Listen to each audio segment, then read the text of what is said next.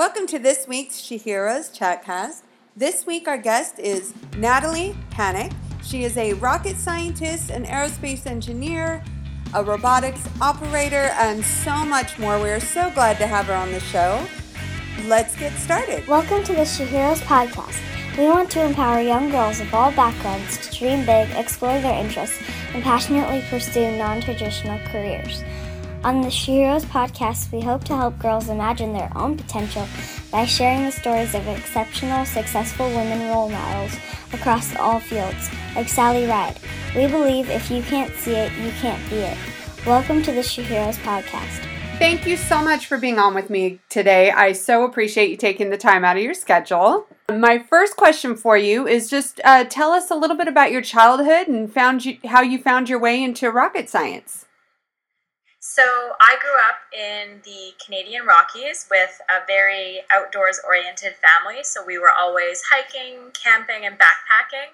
And I think that exploration nature of being outdoors and that adventure and also a love of dreaming of the stars is what really led me down this path of becoming a rocket scientist and with the end goal of eventually wanting to go to space and become an astronaut. Now, was there a time where you were the only girl kind of going to school and studying science? And if so, what was the most challenging thing about that? There were definitely times where I was one of the few girls. I remember my high school physics class, I was the only girl. And then going into mechanical engineering, it was about 10% women in the studies. But I know for sure when I got to engineering, it's such a hard degree that you really are just working with your peers and trying to surround yourself with a support group so that you can all get through it and learn as much as you possibly can and make the most of your degree. And I tried not to think of myself as the only girl in the room, but as someone who was knowledgeable and curious and open to learning new things. Tell us about a hero in your life growing up and how she inspired you. So because I have this dream of space travel, I was always looking up to the Canadian astronauts. An example is Roberta Bondar, who was the first Canadian female astronaut. And then I also watched a show growing up with my mom called Stargate SG-1, which was a show on the Space Channel here in Canada, and I'm sure it aired in the United States, but it was about these U.S. military crew members who traveled to different worlds through the Stargate, and there was a lead female character named Samantha Carter who was a astrophysicist, and it was a weekly reminder, even though she was a fictional character, that women could succeed in science and be very good at their job. That was a fabulous show, by the way. We did watch it here. Definitely. And that's actually a perfect seg. Also, kind of, I wanted to ask you about working in Canadian space robotics and some of the other Canadian space exploration programs that you've worked in. Sure. So the most notable Canadian space robotics are the Canadarms. So the original Canadarm flew on the space shuttle and was fundamental in deploying payloads and things like that. And then the Canadarm2 was fundamental in actually building the entire International Space Station. And nowadays it's used for things like free flyer captures. So an example would be grabbing SpaceX's Dragon capsule with cargo and berthing it to the station. So I've spent some time working on that. The program I'm on right now is actually a Mars rover program. So we're contracted by the European Space Agency to build the chassis and locomotion system for their 2018 ExoMars rover. And all that means is we're responsible for figuring out how this rover is going to drive on Mars and steer and deploy itself when it lands there, which is super fun. Oh, that's awesome. That kind of brings me, speaking of flying into space, that kind of taking it back down to Earth. I was reading that you had obtained your private pilot's license. So tell us a little bit about that and what inspired you to go obtain your pilot's license and what you plan on kind of doing with that.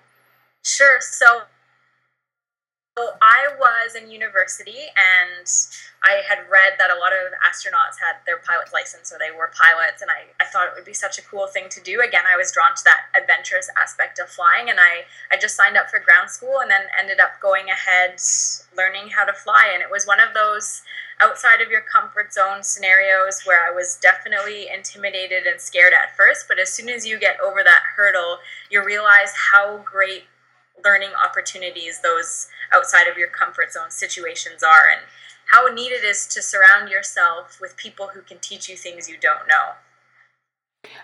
That's awesome. Now, you also, something else, speaking of being out of your comfort zone, you also built and drove a solar-powered car across North America. Could you tell us a little bit about what that experience was like? Sure, that was so much fun. That was also actually in university. So in 2005, the North American Solar Challenge decided they were going to finish in Canada for the first time at the University of Calgary. And so the president said, like, we just can't have our students waving the flags as they cross the finish line. We need to enter a car. So that was our inaugural entry into the race. We built our very first car in 9 months with a very limited budget, and then raced it from Austin, Texas back to Calgary, and I got to be one of the drivers in that race as well as help design the car. And it was really neat to see a project from start to finish and have something materialize that you built with a team with your own two hands, and to have these spaceship-looking cars racing at highway speeds with other vehicles on the road in the name of advancing alternative energy and educating the public about what solar power can do for you. Wonderful. Now, you've done a couple internships at NASA, right? Goddard Space Flight Center and NASA Ames Research Center. Tell us a little bit about those internships and what some of the other things you worked on while you were there.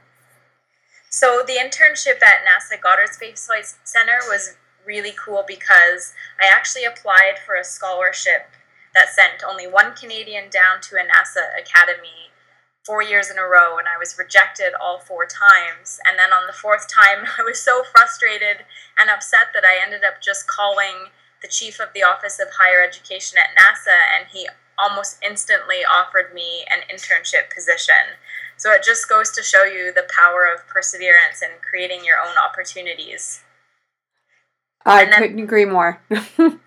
And then the internship at NASA Ames was the following year, and that was actually through the International Space University, and I completed a space studies program with a group of international students. Oh, that's awesome. Kind of moving away from that, you've definitely made encouraging girls and women to pursue careers in engineering a priority for you. Tell us a little bit about how and why you do that and why that's been an important cause to you.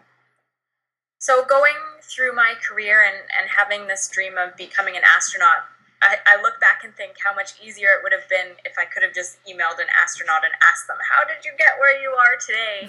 And so I was constantly looking for mentors and people I could hear from and hear their lessons learned. And it kind of dawned on me one day that you can be both a mentor and a mentee at almost any point in your career. And that, like, take the time to look for people who might need your advice or that you can help. And I realized that the stories and my experiences are really valuable to inspire a generation of young women to just pursue challenge and consider careers in science and technology and engineering and how fascinating they can be. That's exactly along the lines of what our goals are here at SheHeroes. So that's just another great reason why I'm glad we have you on the show. My next question is something I ask all the guests. It's a little bit more lighter. What would you consider to be your superpower? My superpower, I'm going to say, is my optimism. I think optimism is such a valuable tool to have, especially in the space industry where you're working on challenging, complex problems and things often go wrong and often fail. And optimism is what often is the glue that keeps the team together and keeps things moving forward. I love it. Now, everything you've done, and you've done quite a bit so far, what would you say has been the most rewarding moment of your career thus far, and why? You know, I think I'm going to go back to the story about NASA Goddard that I told, where it just after hearing no 4 times, I didn't give up. And for every minute that I spent there, I spent 10 times as long trying to get myself there, and that made it so much more rewarding. And for the longest time, I didn't want to tell that story because I was embarrassed that I had been rejected, and I saw it as a failure. And then I told it to a group of young women, and they said to me, Natalie, that is such an amazing story. You need to tell that more often, because we probably wouldn't even have tried a second time. And here you are trying 4 times. That's 100% true. I'm glad you choose to share that story. Which, and actually, that's kind of a perfect seg into my next question, which is, in your career so far, what has been the worst moment, and what was the lesson you took away from it? I don't know if I have a specific worst moment, but I mean, there's times where I've been working on programs and I've made a mistake, and it's that gut-wrenching moment where you feel like you let your team down and you don't know how to keep moving forward. But I think it's a great lesson in accountability and being responsible for the decisions that you make and owning up to your mistakes. And I think that's valuable, whatever industry you're working on, whatever project you're on.